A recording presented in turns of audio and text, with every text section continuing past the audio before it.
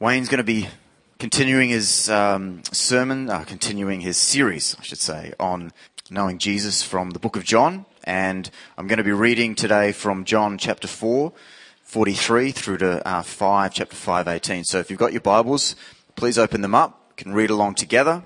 That's John chapter 4, verses 43, and I'm going to be reading from there. At the end of 2 days, Jesus went on to Galilee. He himself said that a prophet is not honoured in his own hometown. And just on that, I believe that's carrying on from what Wayne was speaking last week. He's been in Samaria. And so after those 2 days of spending time with the Samaritans, effectively becoming unclean. Sorry, I wanted to get into your message here, Wayne, sorry. But he's moved on to Galilee. Anyway, he himself said that a prophet is not honoured in his own hometown. Yet the Galileans welcomed him, for they had been in Jerusalem at the Passover celebration and had seen everything he did there. As he travelled through Galilee, he came to Cana, where he had turned the water into wine. There was a government official in nearby Capernaum whose son was very sick. When he heard that Jesus had come from Judea to Galilee, he went and begged Jesus to come to Capernaum to heal his son, who was about to die. Jesus asked, "Will you never believe in me unless you see miraculous signs and wonders?" The official pleaded, "Lord, please come now before my little boy dies." Then Jesus told him, "Go back home, your son will live." And the man believed what Jesus said and started home. While the man was on his way, some of his servants met him with the news that his son was alive and well. He asked them when the boy had begun to get better, and they replied, "Yesterday afternoon at 1:00 his fever suddenly disappeared." Then the father realized that this was the very time Jesus had told him, "Your son will live." And he and his entire household believed in Jesus. This was the second miraculous sign Jesus did in Galilee after coming from Judea. Afterwards, Jesus returned to Jerusalem for one of the Jewish holy days. Inside the city, near the sheep gate, was the pool of Bethsaida, with 5 covered porches. Crowds of sick people, blind, lame, or paralyzed, lay on the porches. One of the men lying there had been sick for 38 years. When Jesus saw him and knew he had been ill for a long time, he asked him, "Would you like to get well?" "I can't, sir," the man said, "for I have no one to put me in the pool when the water bubbles up. Someone else is always ahead of me." Jesus told him, "Stand up, pick up your mat, and walk." Instantly, the man was healed. He rolled up his sleeping mat and began walking. But this miracle happened on the Sabbath, so the Jewish leaders objected. They said to the man who was cured, "You can't work on the Sabbath. The law doesn't allow you to carry that sleeping mat." But he replied, "The man who healed me told me, 'Pick up your mat and walk.'" "Who said such a thing as that?" they demanded. The man didn't know, for Jesus had disappeared into the crowd. But afterwards, Jesus found him in the temple and told him, "Now you are well, so stop sinning, or something even worse may happen to you." Then the man went and told the Jewish leaders that it was Jesus who had healed him. So the Jewish leaders began harassing Jesus for breaking the Sabbath rules. But Jesus replied, "My Father is always working, and so am I." So the Jewish leaders tried all the harder to find ways to kill him, for he not only broke the Sabbath, he called God his Father, therefore making himself equal with God. Thanks, Wayne. Good morning, everybody. Thanks very much, Blair, for the reading and a little back. Taking us back into John 4:42, because that's where we're going to go. Just to recap some thoughts and to develop them a little bit more this morning from that incident from John 4 that we looked at last week, where Jesus said the Father is looking for people who will worship him in spirit and in truth. I want to take a couple of moments to just dig a little deeper into that. And those of you that are here or you've watched the teaching, you'll see that I said that essentially I think what Jesus is saying is that worshipping God in spirit and truth is basically great commandment worship. It's loving God with my whole being, my whole mind, heart, soul and strength. I talked about it being expressive passion for God governed by biblical truth. And we want to keep those things together. I want to use my whole body. As the Bible says, I want to use my percussion instruments. Right? You all got percussion instruments. You're all percussionists. You know that, don't you? You're all in the band. Yeah, it's good. We want to use our hands. We want to use our knees. We want to bend. We want to do everything because we want to use our whole body to express our worship to God. But worship isn't just something that happens here on a Sunday. It happens in different places. But I want to actually encourage you this morning to be Bereans. Now, if you don't know what a Berean is, the Bereans were in a village that Paul visited. Acts chapter 17 tells us that the Bereans were of more noble character than those in Thessalonica, for they received the message with great eagerness and examined the scriptures every day to see if what Paul said was true. So it's those things that we want to be doing. We want to be people who are like Bereans. We want to be receive the message with great eagerness, but examine the scriptures, see if what Paul was saying was really true. See what Wayne is saying is really true. Now here's a trick question.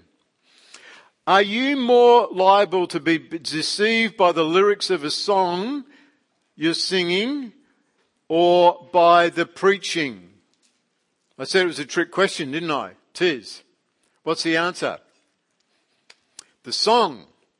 You're more liable to be deceived by a song than you are by preaching because often you're not paying attention to the words that you're singing. You're being swept up in the moment and the emotion that you're feeling. So I want to encourage us as we be people who worship in spirit and truth. Being Bereans in worship in what we're singing is essential. You have to examine not just what the preacher says, you have to examine the lyrics of the songs that are being sung to make sure they line up with what scriptures say. You can't just assume that because a song is popular, that it's biblical. You can't, because of how it moves your emotions, don't assume that it's scriptural. It can be just one line in a song. I find that really annoying. There's some great songs where it's just one line. You go, oh, please, can we cut that out? But we're not allowed to because that's a breach of copyright. Sadly. But we don't want to throw everything out. Here's an example. Let me give you an example of what I'm talking about. What a beautiful name. The name of Jesus. It's a great song, isn't it? Listen to the lyrics as a Berean. You got your Bereans on? See if you can identify what's true from Scripture and what isn't. You were the Word at the beginning, one with God, the Lord Most High. Your hidden glory in creation, now revealed in you, our Christ. What a beautiful name it is, what a beautiful name it is. The name of Jesus Christ, my King. What a beautiful name it is. Nothing compares to this. What a beautiful name it is, the name of Jesus. You didn't want heaven without us, so Jesus, you brought heaven down. My sin was great, your love was greater. What could separate us now? That's not all the song, but there's a problem in some of those lyrics. What's the problem? Did you hear it? We've sung this song, by the way. Some of our worship leaders omit the words that I've put in. I haven't added them in. They omit the verse with the wrong words in. The problem is this line. You didn't want heaven without us, so Jesus, you brought heaven down. And some of you are going, So is that what the scriptures say? Does the scripture say God didn't want heaven without us, so he brought heaven down? Well, clearly I don't think they do. I've read the book. I've read all 66 of them. I don't find that. What I do find is that the scriptures declare God's covenant faithfulness to fulfill his promises to Abraham to redeem creation from the clutches of sin and death. I see that the scriptures speak of God's plan to bring everything under the authority of Jesus Christ, Ephesians 1, 9 and 10. So just that little phrase, it's like it's wrong. So we need to be Bereans in our worship, and we need to teach our children to be Bereans. We need to examine the content of the songs that are being sung. And that's one of like I said, you're more vulnerable to being misled through the lyrics of a worship song than you are perhaps by the preaching. Not necessarily, but because of the emotional engagement. So we want to be careful. But there's another thing I want to talk about as well when we talk about worshipping in spirit and in truth. And it's this. It's unrealistic to feed our spirit junk food in private and expect to connect with God in worship. Whether we do that at home or when we come into a context like this. You see, everything we listen to goes into our spirit. Everything we view affects our spirit. So the music that we listen to, the TV programs we watch, the things we stream online, and the games we play, they all impact our spirit. And there are many things defile us, but there are things that also, they just dull us. So a simple test is to ask ourselves, is this helping or hindering me to become a great commandment worshipper? Is it helping me or hindering me to love God with all of my heart and soul and mind and strength? Is it increasing my appetite and my desire to know Him and to love Him more and more? Or is it dulling me? Is it dumbing me down, so to speak? What appetite is it feeding? I want to put something to you this morning as we think about what it means to worship Jesus in spirit and in truth. And it's this thing here, right now. I'm not going to ask you to put your hand up to answer this question. How many of you planned to get up in sufficient time to spend half an hour at a time praying, worshipping and reading the scriptures before you got in your vehicle or bus or whatever to come here this morning? So that what you brought was actually the overflow, it was what you'd already been filling your spirit with. It's where we need to get to, people. It's this thing of every day I wake up, I spend the first 30 minutes of my day. I'm talking for you. I actually spend more than this, but spend the first 30 minutes of my day with Jesus, worshipping Jesus, praying the scriptures, reading the scriptures, sometimes writing out the scriptures, singing to Him in adoration. And so then when I come into a different kind of a context, like a Wednesday night prayer set or a Sunday morning, my heart's already full. My spirit is already alive and engaged. I'm ready to give out of the overflow because I've been fueling my spirit. You see, this dullness of spirit is something that actually robs us as a people. We're settling for something that we shouldn't settle for. So there is this thing of, there are things that we do that defile our spirit, and if we're unrepentant towards those things, and not bringing them to the cross of Christ, that's going to impact our worship. But so is the dullness, because we've actually used our time unwisely. We haven't fed our spirit on the knowledge of God. We haven't grown in wisdom and revelation of who He is. So the Father's looking for collectively people who will worship Him in spirit and in truth all across the earth. I want to stir you up this morning to say, bring the overflow. When you come into a corporate context, bring the overflow of what you've done at home.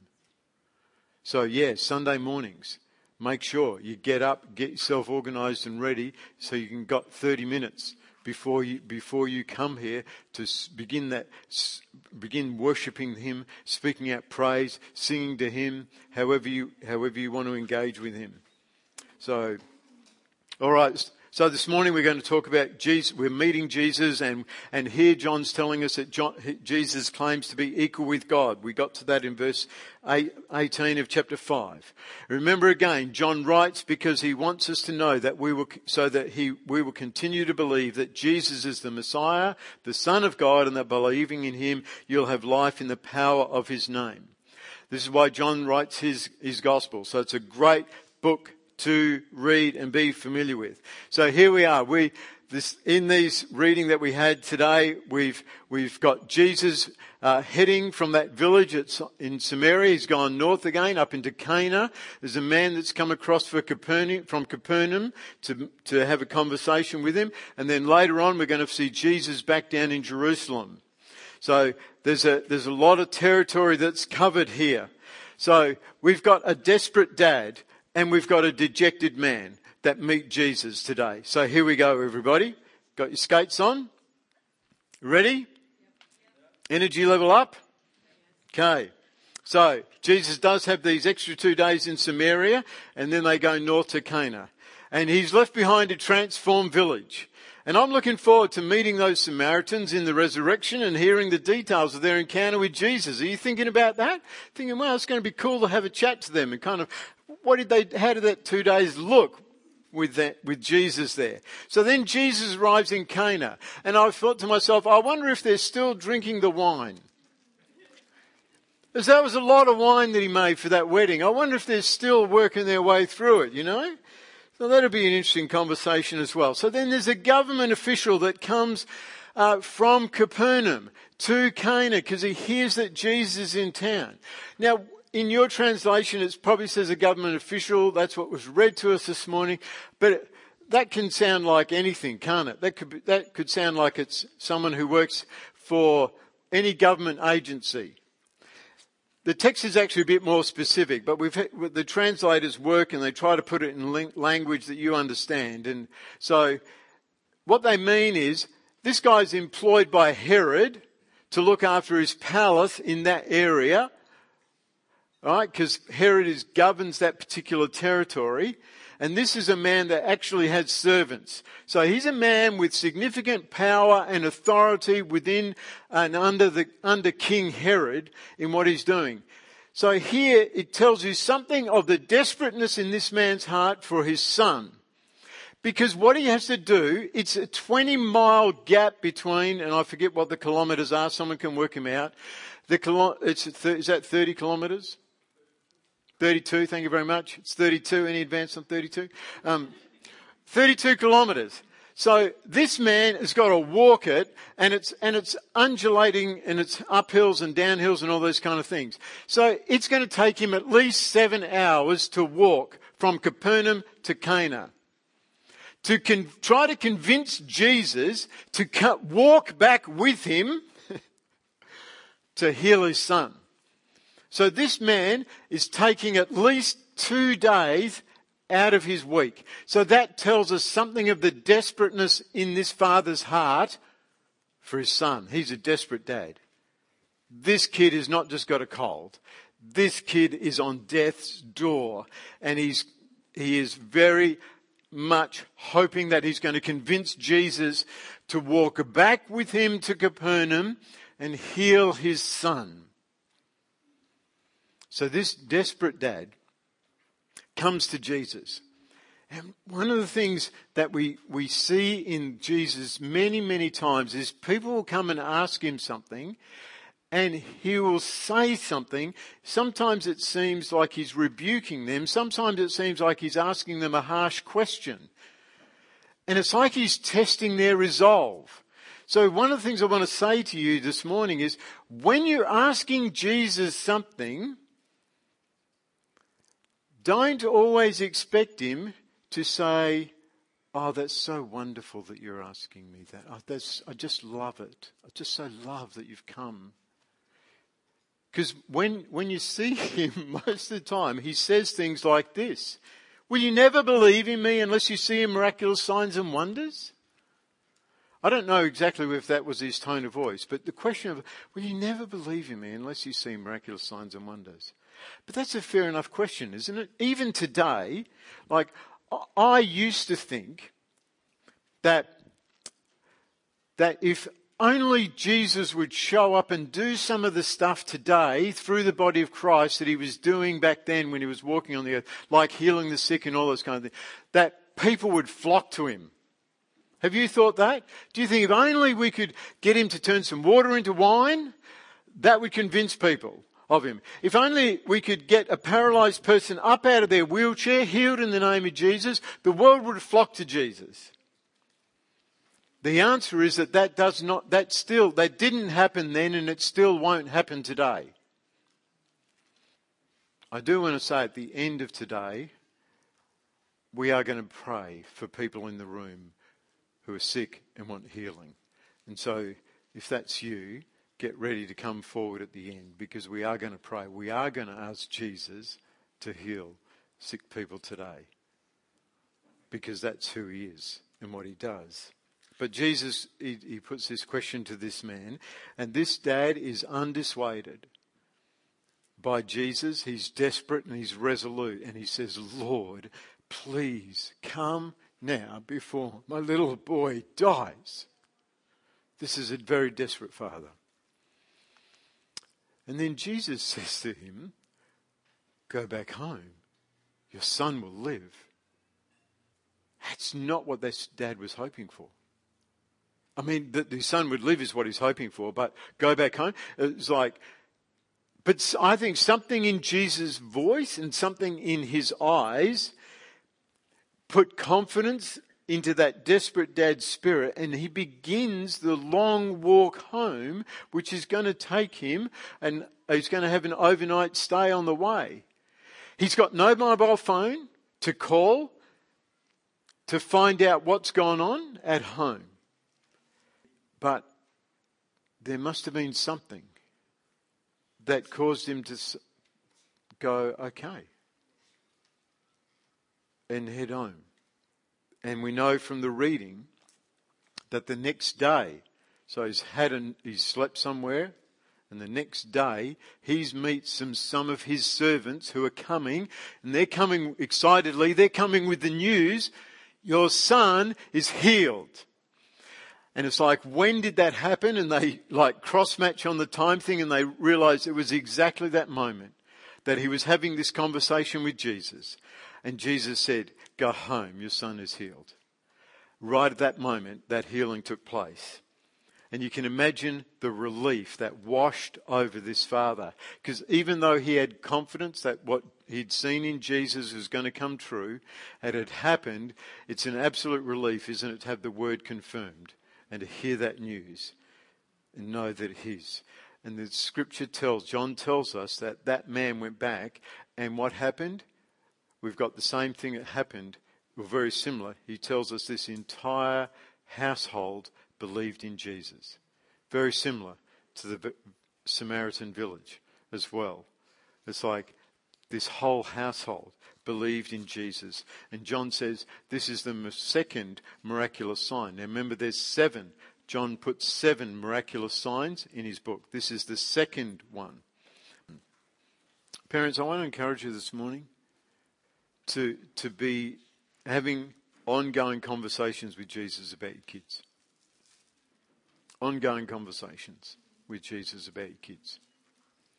Because all the research shows us that it's actually a parent's influence that is the strongest determination of a child embracing Christ for themselves. It's not their peer group. It's not their school. It's not their youth group. It's parents. Parents, if they see you pursuing Jesus wholeheartedly in the house, they are more likely to pursue him wholeheartedly for themselves. So you got to keep taking your kids to Jesus. You got to keep going to Jesus for yourself on behalf of your kids, fighting for them in prayer and fasting, asking Jesus for revelation and insight and understanding, that you'll know who they are, who he's called them to be. You'll help to grow them in the wisdom and knowledge of who he is. So parents, just a little encouragement to you. Keep going. Don't be deceived or discouraged by thinking that influences outside the home are greater than your influence inside the home. It ebbs and flows, it's ups and downs, and I know all those things, and weird boys go through teenage years and all those kind of things. But still, the number one thing that the research shows is that the parents' wholehearted pursuit of Jesus leads a child to the similar pursuit of Jesus. So now we come to a dejected man. So we've had a desperate dad, now we come to a desperate man. down in the Pool of Bethesda. For those of you that are interested to know, archaeological dig in 1956 confirmed the very existence of the Pool of Bethesda, for those people that like those sort of information. It's actually two pools, and the porticos are surrounding. There's one in the middle as well. You can find out all this for yourself. And one of the deepest points of these pools are actually 10 metres deep. So it's got these grottos around the outside of it, and the Dead Sea Scrolls refers to it as the House of Two Springs, or the House of Two Pools. And some manuscripts of John have an extra verse explaining that people believe that an angel from God came occasionally and stirred the water, and the first person that got in got healed. You know, it's kind of like something, I don't know, but there's actually no records of that ever happening. It's a superstition. It's an urban legend. And I want to say this. People in pain are vulnerable. People in pain are vulnerable. People who are desperate to be free of the pain that they're experiencing, desperate for healing, can be misled with so-called miracle cures. And there's a never-ending supply of these throughout history all over the world. Here's some of the current ones we've got going right now. If you buy the right crystal, you'll get healing. You'll get improved mental health. Put this crystal under your pillow. It'll get you a job. It'll bring you wealth and fame and happiness. Some of you have heard that. Some of you know that another one is if you hang an evil eye in your home, it'll ward off evil spirits. It's popular around the place. Another one is if you hang a dream catcher, or a rainbow catcher is another name for this, that will protect you and your family. Or another one is if you design your house or garden to harness and harmonise the unseen energy forces of nature, that will bring good fortune to you. And of course, the celestial one that many Australians buy into is the lucky lotto numbers one. Get your lucky lotto numbers in. All your dreams will come true. So it's interesting that people prefer to trust inanimate objects, such as rocks and crystals and things of that nature, than that worship the true and living God. It's crazy. It just is like, hang on. This is the kind of stuff that the prophets mock.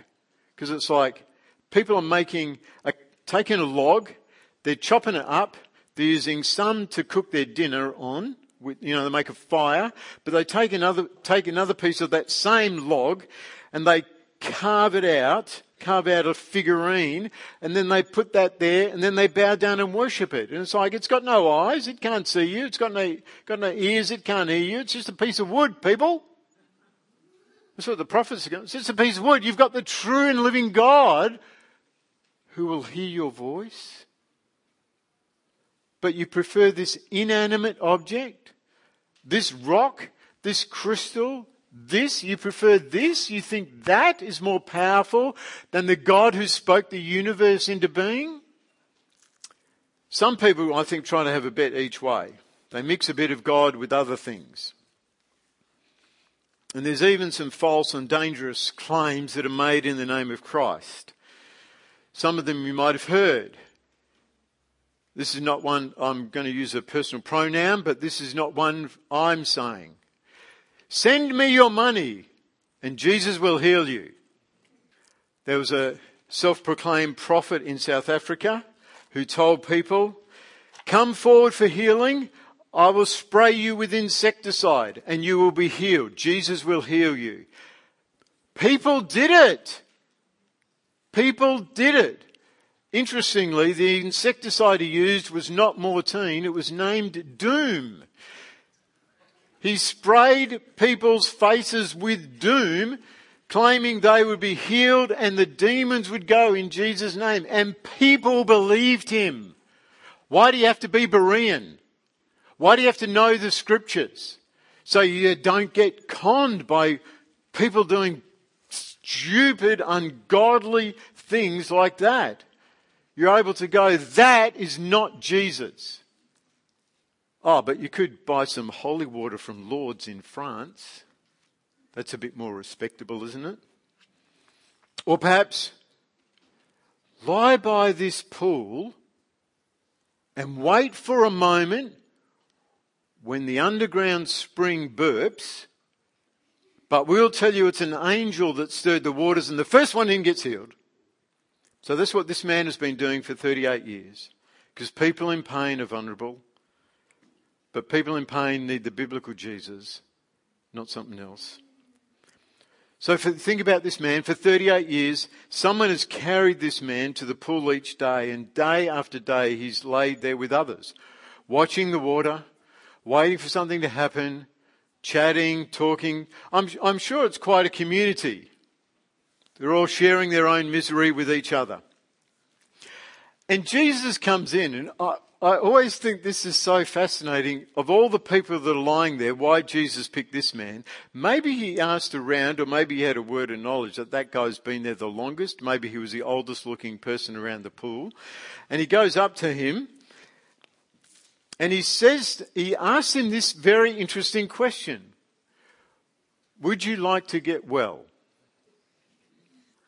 I used to read and think, why on earth would you ask someone who's been sick for 38 years, lying by a pool, if they would like to be well? What I've learned as I've got older and matured is that what seems an obvious question and answer, that the answer would be yes because that's why they're there, is not necessarily so. After 38 years of frustration and disappointment, he's dejected and his hope has died, and so he's probably living with low-grade dull despair, and perhaps he's become content in his infirmity. And it's now this is now his identity, you see. So he's now that paralysed guy that lies by the pool of Bethesda. That's, everyone knows him as that guy. That's his identity now. So, and if he was healed, no one's going to take care of him anymore. He's going to be responsible to look after himself. So I think underneath this question is a whole lot of other things that Jesus is bringing up to the surface. Would you like to get well? I've had a couple of very interesting conversations with homeless people in the city of Fremantle about their circumstances and asking them their story and all those kind of things. And one of the things that surprised me is asking them if would they like to not live on the streets. And there's a couple of people I spoke to that said no, they don't want to live in a house. They don't want to have to get a job. They don't want to have that responsibility of turning up for work every day or 5 days a week. They don't want to have the responsibility of looking after a house.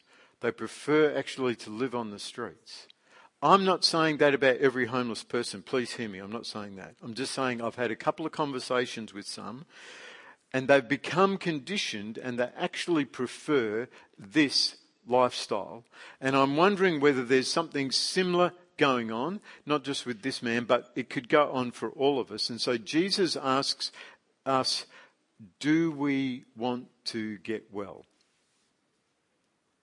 Because there's a whole lot of implications that flow out of that. And if you notice what the man says, he doesn't actually answer Jesus' question. Jesus says, do you want to get well? He doesn't say, yes, I want to get well, or no, I don't want to get well. He begins to make excuses, doesn't he? He says, well, look, I got no one to help me get into the pool. When the thing, like, this is my problem, Jesus. But Jesus said, do you want to get well?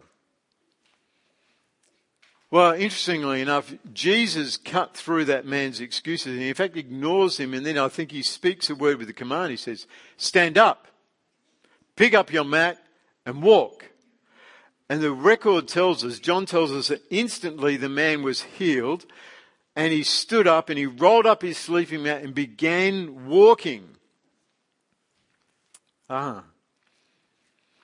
He's walking home with his mat. What do you think's going on in his heart and his emotions? You think he's like skipping down the street? Do you think he's kind of, is he thinking to himself, am I dreaming this or is this really happening? You know, have you ever had one of those bizarre moments where you're kind of like, this is so good. Is this a dream or is this real? And I just wonder whether that man was having that kind of moment, even as he's walking down the street with his mat rolled up under his arm. Well, he was quickly brought down to reality because he met some Pharisees coming the other way. It happened to be the Sabbath.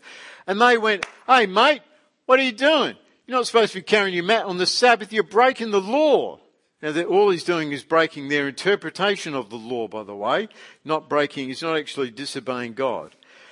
And the guy, the bloke says to them, well, like, you don't understand, like 38 years have been lying by the pool and this bloke came in and said, stand up and walk and take up your mat, and I've done that and I'm walking. Like, guys, I wonder if he tried to say to them, guys, do you understand what a good day this is? What a good day I'm having? I haven't walked for 38 years. Maybe that was his entire life, I don't know. I haven't walked for 38 years. I've never been able to carry my mat before. So today's a great day. I'm carrying my mat and I'm walking. But they're like, we don't care. Who told you? Who said you could do that? He's like, I don't know the bloke's name. He just came in. He said, stand up, take a mat and walk. So I did what he said and I'm walking. Like, I don't know who he is. Very interesting conversation. You kind of imagine the comedy show that it's doing. And anyway, later on, John tells us that Jesus found him in the temple. And interesting what Jesus says to him. I want you to ponder this. He says to him, now you are well, stop sinning lest something even worse may happen to you. I think that's brilliant advice.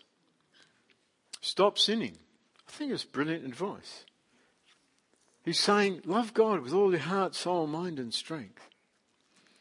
So here we come for a landing, everybody, and we're going to have time for prayer for healing. So the Pharisees find Jesus. And they begin harassing him for breaking their Sabbath rules. And then Jesus, he seems to add fuel to their fire because listen to what Jesus says. This is verses 17 and 18 of chapter 5. My Father is always working and so am I. And they try, and so this provoked them and they've determined to find a way to kill him, for he not only broke the Sabbath, he called God his Father, thereby making himself equal with God. So, in these short two stories, from the Samaritans back up to Cana and back down to this to Jerusalem, when Jesus left the Samaritans in the end of chapter 4, they are saying Jesus is the Saviour of the world. Now in Jerusalem in the temple, Jesus is claiming equality with God. And in between, we find that he's healed a very sick boy just by speaking a word. He's 20 miles away, and then speaking this word to this paralysed man after 38 years. So remember, John is presenting this evidence so that we will believe and others will believe that Jesus is the Messiah, the Son of God, and that by believing him we'll have life and power in his name. So the question for all of us is, do we know him? Do we know this Jesus? This Jesus who's the Messiah, the Saviour of the world, this Jesus who is equal with God. Now, there are people in this room and in New Life Church who can introduce you. If you say, I don't know Jesus like that, but I'd like to know him. There are people in the room who can help you. Please come and speak to myself or one of our FIT team members. We can direct you to people who can help you with those. And if you're joining us online, please drop us an email and we'll get some information to you.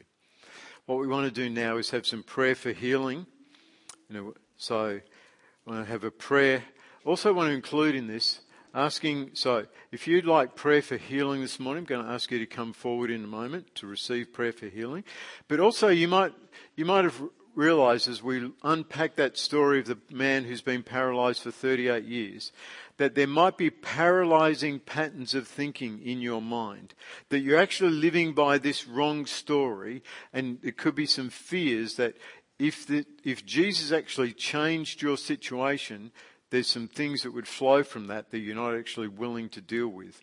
Perhaps a sense of responsibility like this man. You're going to have to, people won't take care of you like they have been now. We can get used to people taking care of us, and we don't want to let go of that. We want people to look after us. We don't want to look after ourselves and be responsible, look after other people. There's also a third category I want to invite people to come pray for, which is fruitfulness. And what I mean by that is asking Jesus to make you a more fruitful person in every sense of what that word might mean. A fruitful witness for him, fruitful in ministry for him, a more fruitful life. Okay? So let's stand together. I'm going to pray, and then I'm going to invite you to come forward for prayer. Jesus, we thank you that you are present with us this morning. We thank you that you've been speaking to us, and even now, Jesus, we're asking you to come as we begin to pray for one another. That you'd stretch out your hand and heal the sick, Lord. You do what you did. That Father who came through Capernaum, and you'd speak a word and healing would take place. You deal with the patterns of thinking. You deliver us from things that were the lies and things we're afraid of, and Jesus, that we would be a fruitful people in every sense of that word. So we thank you, Jesus, for what you're going to continue to do as we pray for one another.